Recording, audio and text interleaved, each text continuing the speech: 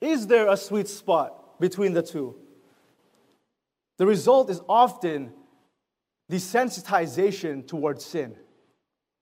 The sins that used to bother us don't bother us anymore.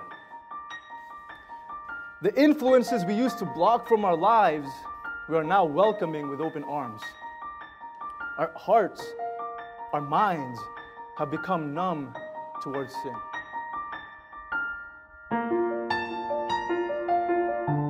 If I may ask all of you to stand and turn with me to 2 Peter chapter 2.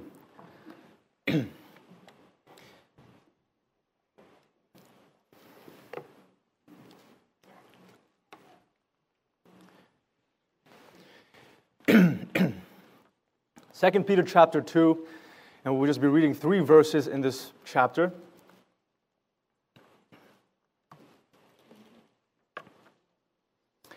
Verses 6 to 8. So 2 Peter chapter 2, verses 6 to 8. And if you're there with me, let's read these verses out loud together. And turning the cities of Sodom and Gomorrah into ashes, condemned them with an overthrow, making them an ensample unto those that after should live ungodly. And delivered just Lot, vexed with the filthy conversation of the wicked. For that righteous man dwelling among them, in seeing and hearing, vexed his righteous soul from day to day with their unlawful deeds. You may now be seated. Back in 2012, when I was still grade 8 in high school, so it's been a while, I had one class that essentially taught the students various practical skills. It was a kind of rotational type of class. And that semester, or that year, we were introduced to 4 skills in total. And we spent half a semester on each one. The first one was kind of a bore fest. It was an introduction to circuitry, and I didn't really care for what we learned, to be honest. Then the next one was woodwork. I think I would have liked woodwork more if the teacher didn't keep saying, if you use this machine wrong, you'll lose a finger. So I was kind of scared to wander around the workshop there because everything looked dangerous. So woodwork, I would have liked, but it was too dangerous for my liking. Then the third one was textile work, learning how to sew. I'm pretty sure I still have my bag that I made, green bag. My mom still used it, I think, hopefully. But it was a beautiful bag. It should be going for a high right now if you sell it. And lastly, the class ended with everyone's favorite, every student's favorite, and that was home ec. Home economics was the class in which we were taught how to cook, how to bake, the best thing being we got to eat what we made, right? Obviously, you have to eat your own product. Overall, I really loved home ec. It was one of the best classes in high school. Top 10. Oh, top 5. The top 3, baby. I do have, however, one bad memory during my time in home ec. I remembered we had just finished baking, and now we were cleaning up. So off we went to wash our dishes and put away the ingredients and tools that we used. Fast forward a while, and we were all done, just waiting for class to be dismissed. And I remembered I was scrolling through my iPod Touch there, and, just kind of, scrolling up and down. I wasn't really looking at anything. When you have no friends, you just scroll through your phone, right? So I was just scrolling up and down my iPod Touch, and I leaned over on the counter, or what I thought was the counter. A few seconds passed by, and I realized that there was a burning sensation on my forearm. And then I looked down, and I saw that it was the stove. It was still hot. How should I know that? Maybe the science. But anyways, I put my forearm on the stove, and something dumb that I did. I don't know why I did this. I looked at my forearm. I realized there was like a huge scar there, and my initial reaction was to put it back on the stove. I have no idea why that was my initial reaction. I thought that it would relieve me if I put it back in the fire. But in a way, I dipped my forearm twice into that stove. And needless to say, I burned my forearm. And I would show you my scar, but it disappeared by now. It's been been over a decade now. But I had a huge scar on my left forearm. And I still remember the night of that injury, when that injury was fresh, and how I just couldn't sleep because of the pain. I was like a little kid, and my brother, he was the MVP that night. He kept bringing me, Ziploc bags filled with ice, and I just kept putting it in, and I just couldn't fall asleep. My burn was minor too. It wasn't even a bad burn, but I was just being a baby about it. After it mostly finished recovering, I recall the fact that my forearm became desensitized to the sense of touch. I could tap on it, other people could tap on it, and in my mind, the touch wouldn't register as much as it would in any part of my body. It became desensitized or less sensitive to certain sensations that took place on it. Now, whenever we discuss the topic of desensitization, what is the example that society often brings up? It's usually how games, video games specifically, how movies and how shows desensitize violence in the minds of children, right? When we hear the word desensitization, that is the topic that is usually discussed. And now I can talk about this topic. I even wrote a grade 12 paper on the impact video games have on the human psyche. But I want to further specify an area of desensitization that is, I think, more applicable to all of us here tonight. Now, when we are close to God, when we are walking intimately with Him and we have a close relationship with Him, it's no secret we become more sensitive to sin, to what is ungodly, to what is wrong. Why is that? Because we are becoming more like God. We are conforming to Christ's image, and so we are more sensitive to what is inherently against God. And when we are sensitive to sin, we are more aware of how we act in public. We are more aware, more importantly, of how we act in private. We are more aware of what worldly influences are affecting our Christian walk. When you're sensitive to sin, you know how certain things in your life are affecting you. And you know when to block out certain sources, and you know when to limit certain sources because you don't want to be negatively affected. When you're sensitive to sin, you see all of these areas in your life that you can improve in. But what happens when you get further away from God? What happens if you sought after a balance between pleasing God and pleasing the flesh? What happens if you are able to just to find that sweet spot in between the two? Is there a sweet spot between the two? The result is often desensitization towards sin. The sins that used to bother us don't bother us anymore. The influences we used to block from our lives, we are now welcoming with open arms. Our hearts, our minds have become numb towards sin. Now, how does desensitization begin to form in our lives? It's actually overexposure to the world and an inconsistent walk with God. It's a simple equation. These two factors must be present in order for desensitization to form. You need to be over-consuming worldly influences and having an inconsistent walk with God, or a non-existent walk for that matter. It only makes sense because the more of the world you let in your heart, the more worldly you will become. You act like the people that you surround yourselves with, right? So the more of the world you let in your heart, the more worldly you become in the process.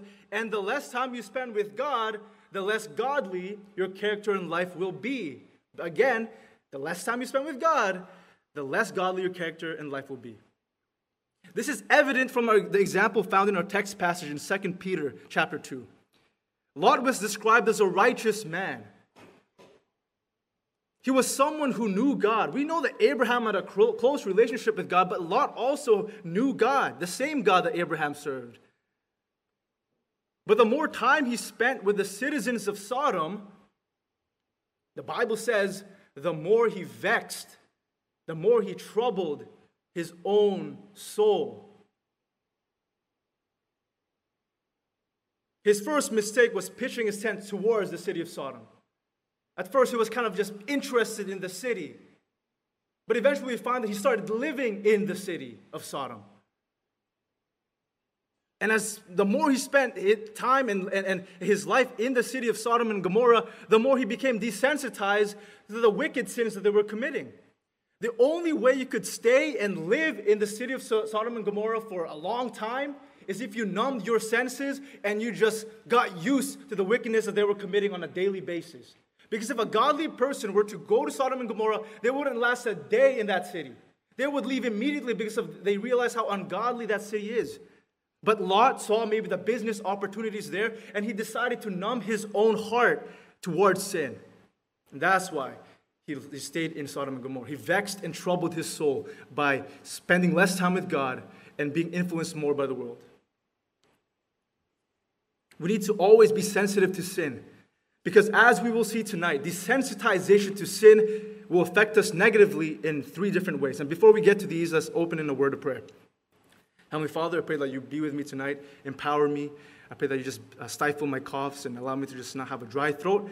Give me power, Lord, to preach. And I pray, Lord, for the hearts of the people present tonight. Give them a heart of understanding. And I pray that they would come away having applied the truth, the central truth that I will be conveying tonight.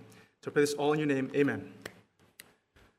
As I've mentioned before, desensitization to sin leads to 3 adverse effects. And we can see this evidence in the history of the nation of Israel. Now, it's no secret to us that Israel often erred. They often strayed from the proper path that they were supposed to follow. They were chosen to be God's nation, God's chosen nation, but they were often looking at the other nations surrounding them, and they were tempted by what these nations had to offer. And a lot of times it was the women that they were kind of desiring. They were often commanded by God to not form intimate relationships with other foreign nations, but they didn't listen. This increased exposure to the world led to Israel becoming increasingly secular, more wicked, and desensitized to the sins. The first point here is when you become numb towards sins, you start this path of forming habitual sins.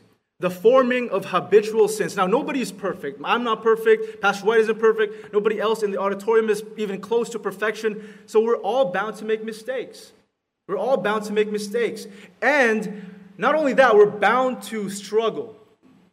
We're bound to struggle with sin for the rest of our time here on earth. But the key word there is we struggle. To struggle carries with it the connotation that you are fighting back your urges, your temptations, and the desires that are pulling you away from God. You're trying. To struggle means that you are persisting. One of my pet peeves is when I'm playing sports, I get put in the team where when we start losing, the teammates just kind of give up. They don't struggle anymore to try and climb back up and even the score. They just mentally give up. And I'm now left alone. I'm the only one trying to win now. And if everybody else has given up, there's no chance for a comeback. I'm not good enough to make a comeback by myself. And so it's always a pet peeve when people stop struggling and fighting. Struggling is good. We may not always be victorious in terms of when we fight our spiritual battles, but as long as we're persistently trying to fight off our vices and seeking to improve as a Christian, that's what God wants. But when you become more exposed to worldly influence, the more you will start to convince yourself that the sins that you struggle with are not so bad after all. And when you're able to convince yourself that the sin that you're struggling with is not so bad, that struggling disappears. You don't try to fight the sin back anymore. You just revel in it. You accept it. You don't reject it anymore. You just accept it with open arms. This happened again with Israel. At the time, in their spiritual peak, they abhorred foreign gods. They hated all of the different idols that were around. And they made it their goal to eliminate all traces of it in the nation. They didn't want any form of idolatry in their country. They avoided idolatry like the plague. Why? Because God commanded it. If God commanded it, that's the end of. No ifs, ands, or buts. They just eliminated it. But what happens when they became desensitized? When they became buddy-buddy with the world, you could say, their stance on idolatry began to change. Let's go to 2 Kings. 2 Kings chapter 17, which is talking about Israel here.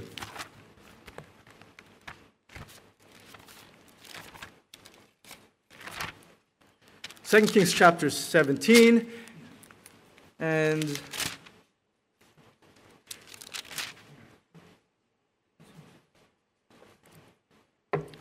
verses 8 to 12. You don't have to read it out loud with me, but just following along as I read these couple of verses. And walked, and again talking about Israel, and walked in the statutes of the heathen, whom the Lord cast out from before the children of Israel, and of the kings of Israel which they had made. And the children of Israel did secretly those things that were not right against the Lord their God. They built them high places in all their cities, from the tower of the watchman to the fenced city. And they set them up images and groves in every high hill and under every green tree. And there they burnt incense in all the high places, and as did the heathen whom the Lord carried away before them, and wrought wicked things to provoke the Lord to anger. For they served idols, whereof the Lord had said unto them, Ye shall not do this thing. Idolatry used to be something that was foreign in the nation of Israel. When they were close with God, when they obeyed God, when they followed His statutes, idolatry was foreign to them. But when they started making alliances, when they started marrying people that they weren't supposed to marry at that time, they exposed themselves to these influences. And the more they exposed themselves to idolatry, the more they were able to convince themselves that idolatry was not so bad. It's just another god. It's just an image. It's just a grove. It's just offering incense to another person. It became not so bad in their eyes, and they stopped struggling with idolatry, and they started accepting it wholesale, and it became part of their identity. What set Israel apart before was they served the one true God of Israel. That's what set them apart. That's what gave them their identity. But when they started being like all the other foreign nations, they had no unique identity anymore. They acted the same way as all the other foreign nations. It became habitual. Idolatry became habitual. Now, what are some examples of habitual sins that Christians today are desensitized to? One, acting upon our lust. Acting upon our lust is a big one. There's a reason why some businesses and some websites are very lucrative. It's because people all over the world are acting upon their lust and feeding upon the lust, and they satiate their desire. And we become desensitized to it. People make it part of their life. We can be desensitized to gossiping and talking behind people's back. You know that's condemned in Scripture, right? Gossiping and talking bad about other people behind them. But we become desensitized to it. It's just become a form of social interaction with other people, is talking bad about others. The justification of lying. As long as no one gets hurt in the long run, we can lie all we want. We can lie through our teeth. There's nothing wrong with lying. Some people might say, I've lied all my life and haven't faced any repercussions for it. We justify lying and we think that is one of the more minor sins, but again, a lying tongue is as bad as other sins in the sight of God. We are desensitized to an unhealthy pursuit of money. The love of money is the root of all evil, and we don't see nothing wrong with making money our number one goal when it is a sin against God. This one is something that I struggle with, but we become desensitized to the fact that we have outbursts of anger. For me, it's driving. I'm just naturally calm everywhere else, but when I'm driving, there's just some things that I witness that just make my blood boil. And the wrong thing that I've been doing is I've been desensitizing this sin of anger. My outbursts of anger have made it normal in my eyes when it's not supposed to be normal. I've justified it as these drivers are dumb. But that's not enough justification. Anger is wrong. In the anger that I was displaying was wrong, but I became desensitized to it.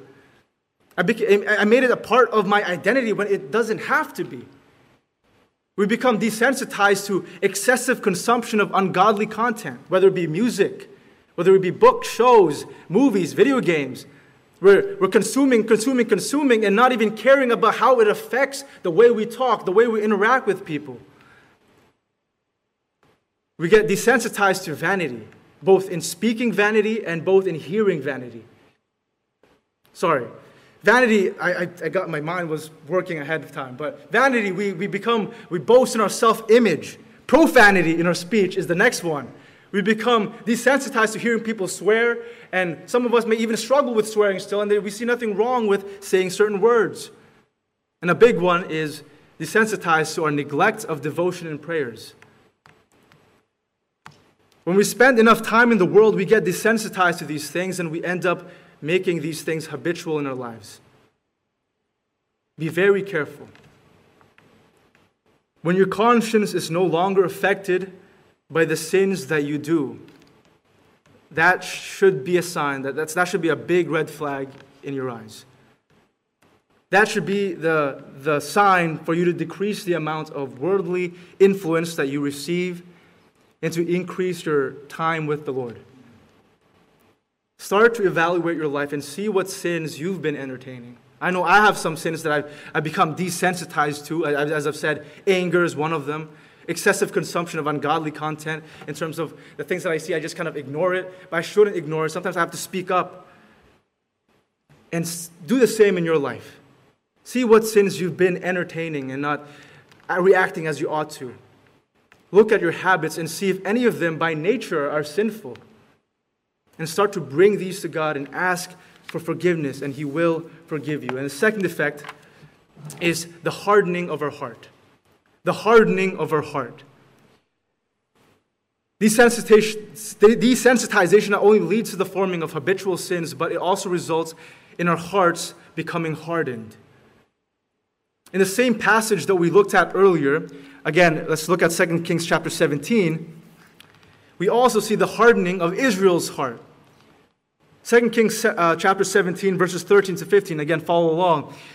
Yet the Lord testified against Israel and against Judah by all the prophets and by all the seers, saying, Turn ye from your evil ways and keep my commandments and my statutes, according to all the law which I commanded your fathers, and which I sent to you by my servants the prophets. Notwithstanding, they would not hear, but they hardened their necks, like to the neck of their fathers, that did not believe in the Lord their God. And they rejected His statutes and His covenant that He made with their fathers, and His testimonies which He testified against them, and they followed vanity and became vain, and went after the heathen that were round about them, concerning whom the Lord had charged them, that they should not do like them. What is a hardened heart? Well, let's talk about a common scenario we have. All of us here, we make conversation with all sorts of people in our lifetime. Now, some people that we talk to are more expressive. When we tell them an exciting news, they become excited. When we tell them sad news, they might even cry. And these types of people are very fun to talk to because you know that they're listening, right? You know they're listening because their emotions show it. Another type of person to talk to are the guys with poker faces. You know, you can tell them the most amazing story ever, and they're like, that's cool, bro. And straight face, don't react, they just, that's pretty cool. And you would assume that they weren't listening to what you just said, so you repeat the story again, and they have the exact same reaction. And it's not that they don't care, it's not that you're boring them to death, but that's just how they are. They don't express emotion as well. But there's a third type. I'm fine with the first two. I like the first one. The second one I can handle, but this one grinds my gears. It's the people that when you talk to them, it's like you're talking to a brick wall. You're saying stuff to them, something maybe important that you want them to understand, and they make you repeat it again. And they make you repeat it again, and they make you repeat it again, and they make you repeat it again, and it gets on my nerves because it's like they're not listening to what I'm saying. This happened a lot when I was working in the supermarket. When I was asked to train other people, they were high schoolers. I would tell them to do this. I would come back from a break, and it wasn't done still. I would say, "Hey, can you do this again?" And I would show them exactly what to do. Move around a bit. They still haven't done it, and it was frustrating. It was like talking to a brick wall. It feels like their head is in the clouds when you talk to them. And it's incredibly frustrating to talk to somebody who doesn't seem to be listening. And you don't want to make conversation with a person like that for a long time because you just get frustrated in the end. Now, that's essentially what having a hardened heart is like. But in this case, God is doing the talking and communicating, and we're the ones being the brick walls in the conversation. We're the ones who are being frustrating towards God. Now, God talks to us through various avenues. He talks to us through our devotion. He talks to us through sermons and Bible lessons. He talks to us through conversation, maybe with another person. He talks to us even through our downtime. There are some nights where I just drive in silence and I'm just talking to God and I'm just thinking about certain things in my life. And God can speak to us even in those calm times. God is always speaking to His children. But a hardened heart fails to listen to God's voice. It hears God's voice, but it chooses not to listen and chooses not to obey. Now, an unsaved person, they can't hear God's voice too well. So it's natural that they don't listen or obey. But as a Christian, God is constantly speaking to us. We are capable of hearing God's still small voice, but it's us that makes the choice not to listen to God. Now, I know it's difficult to be fully attentive at all times. There are days, maybe today's for you, when physical fatigue sets in and we can't focus exactly on what is being said in a sermon. Maybe there are days when there's so many things going on in your life and it's just kind of like floating around in your mind that you can't think about what is being said in the pulpit. And I understand that there are days like that. But the problem is not when you have those off days. The problem becomes when you become perpetually dismissive of God's will and God's voice. Week in and week out, you can sit down on a Sunday to hear a message. You can sit down on Sunday school, in Sunday morning, in Sunday evening, on Wednesday split classes. You can sit on all of these 4 services, and you come away leaving the exact same way you came in. Maybe you were in agreement with some of the points being said on the pulpit. You thought that he made some good points that morning, that evening. Maybe you even thought that the message was good sermon. It was very engaging. But those two things they don't change a person's life. Being in agreement with what the person is saying, thinking that the message was good and you were thoroughly engaged throughout the whole hour, that doesn't matter. What matters is, in the end, you apply the truths that the preacher was trying to communicate. That you make life changes. But a person who has a hardened heart, they don't apply any of the truths that they've learned. And they continue living as they've always lived. That happened with Israel. In verse 13, God sent a whole host of prophets and different preachers to Israel and to Judah to tell them that they need to change, that they need to get rid of this idolatrous nature that they have. But they never listened to any of those prophets and preachers. They continued living the way they've always lived. And eventually they were put under captivity because they never listened. They were just so stubborn and hard-hearted. God often speaks to us about areas in which we can improve in. Because God is always trying to prod us towards spiritual growth. He wants us to become better Christians, to become more like Him. And when He speaks to us, He's speaking to us about maybe things that we ought to remove in our life.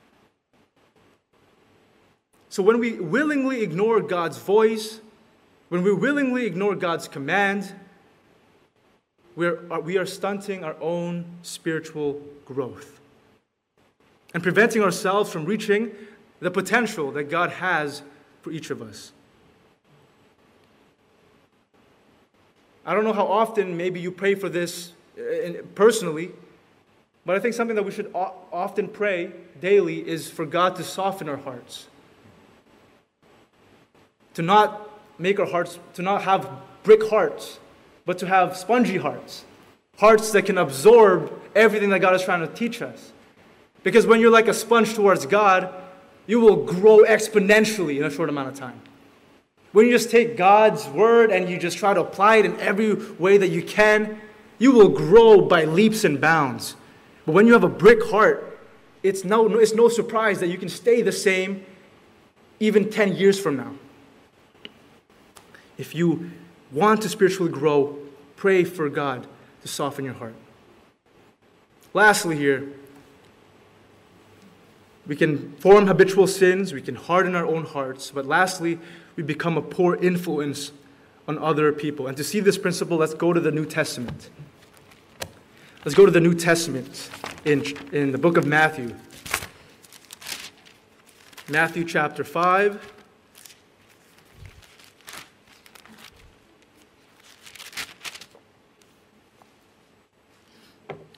Verses 13 to 16. Matthew chapter 5, verses 13 to 16. Follow along if you're there. It says, "Ye are the salt of the earth, but if the salt have lost his savor, wherewith shall it be salted? It is thenceforth good for nothing, but to be cast out and to be trodden under foot of men. Ye are the light of the world. A city that is set on an hill cannot be hid. Neither do men light a candle and put it under a bushel, but on a candlestick, and it giveth light unto all that are in the house. Let your light so shine before men, that they may see your good works, and glorify your Father which is in heaven." Now, I'm not here to break down the two metaphors, but I am trying to focus our attention to the fact that we are to have an influence on the world. We are not called to be isolationists like the Amish. They prefer to live in an isolated community. They don't touch technology. They barely interact with the outside world, and they're very much isolationists. And we're not called to be that way. We are called to impact the world with our testimony. Just how salt impacts whatever we use it for, whether it be for flavor, for preservation, for thawing the ice on the road, or for fertilizing the farming ground, salt is impactful whenever it's used. It is always efficient. And also the other metaphor, just how a small little light can impact a dark room, a pitch black room, we're also called to brighten this spiritually dark world. Whichever metaphor of the two that you decide to focus on doesn't matter. What matters is for us to realize the important role that we are supposed to be playing when it comes to the society around us. I've heard some people say that they hope nobody is looking up to them. That they hope that nobody's following their example. They don't want to be an influence to anybody. But the thing is, unless you're living under the rock, unless you're living in an isolated island, you have an influence on somebody. You have a constant influence actually on the people that you interact with on a daily basis. And we have to be aware of this fact. We all know the Apostle Paul and the Apostle Peter, both great men. But there was an instance in the Bible when the Apostle Paul publicly rebuked the Apostle Peter. In Antioch, there was a big problem with some of the Jews not accepting the Gentiles as brothers, as equal. And obviously Peter didn't believe this, but there was one specific instance in which Peter, he was happy eating with the Gentiles, but the moment some of the Jews walked in, Peter left the table and he stopped eating with the Gentiles in order to please this crowd. And guess what? Some of the people who looked up to Peter did the exact same thing. They were influenced by their pastor, and they did the exact same thing, and they treated the Gentiles differently. Even though that's not the case. The gospel is supposed to unite people, but they were promoting division.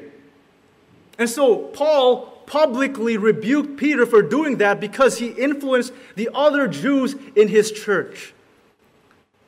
Now, I'm not saying that Peter was desensitized to sin at this point because he was a great man. But what I am saying is that Peter had an influence and he used his influence poorly. He had a negative influence on those who looked up to him and those who followed in his footsteps. And when you are desensitized towards sin, you can only be a negative influence on other Christians and to unsaved people. You become a negative influence to Christians because you are willingly excusing certain sins and you are not encouraging and challenging them to be better for Christ. And you become a negative influence to unsaved people because when they see you, they don't see another Christian. They don't see a Christian. They just see themselves in you. Instead of seeing Jesus in you, they see their exact self in you, because you don't act any different from them. You talk the same. You walk the same. The only difference being that you label yourself a Christian. And so when they walk away from their interaction with you, they're left with the final conclusion: Christians are hypocrites.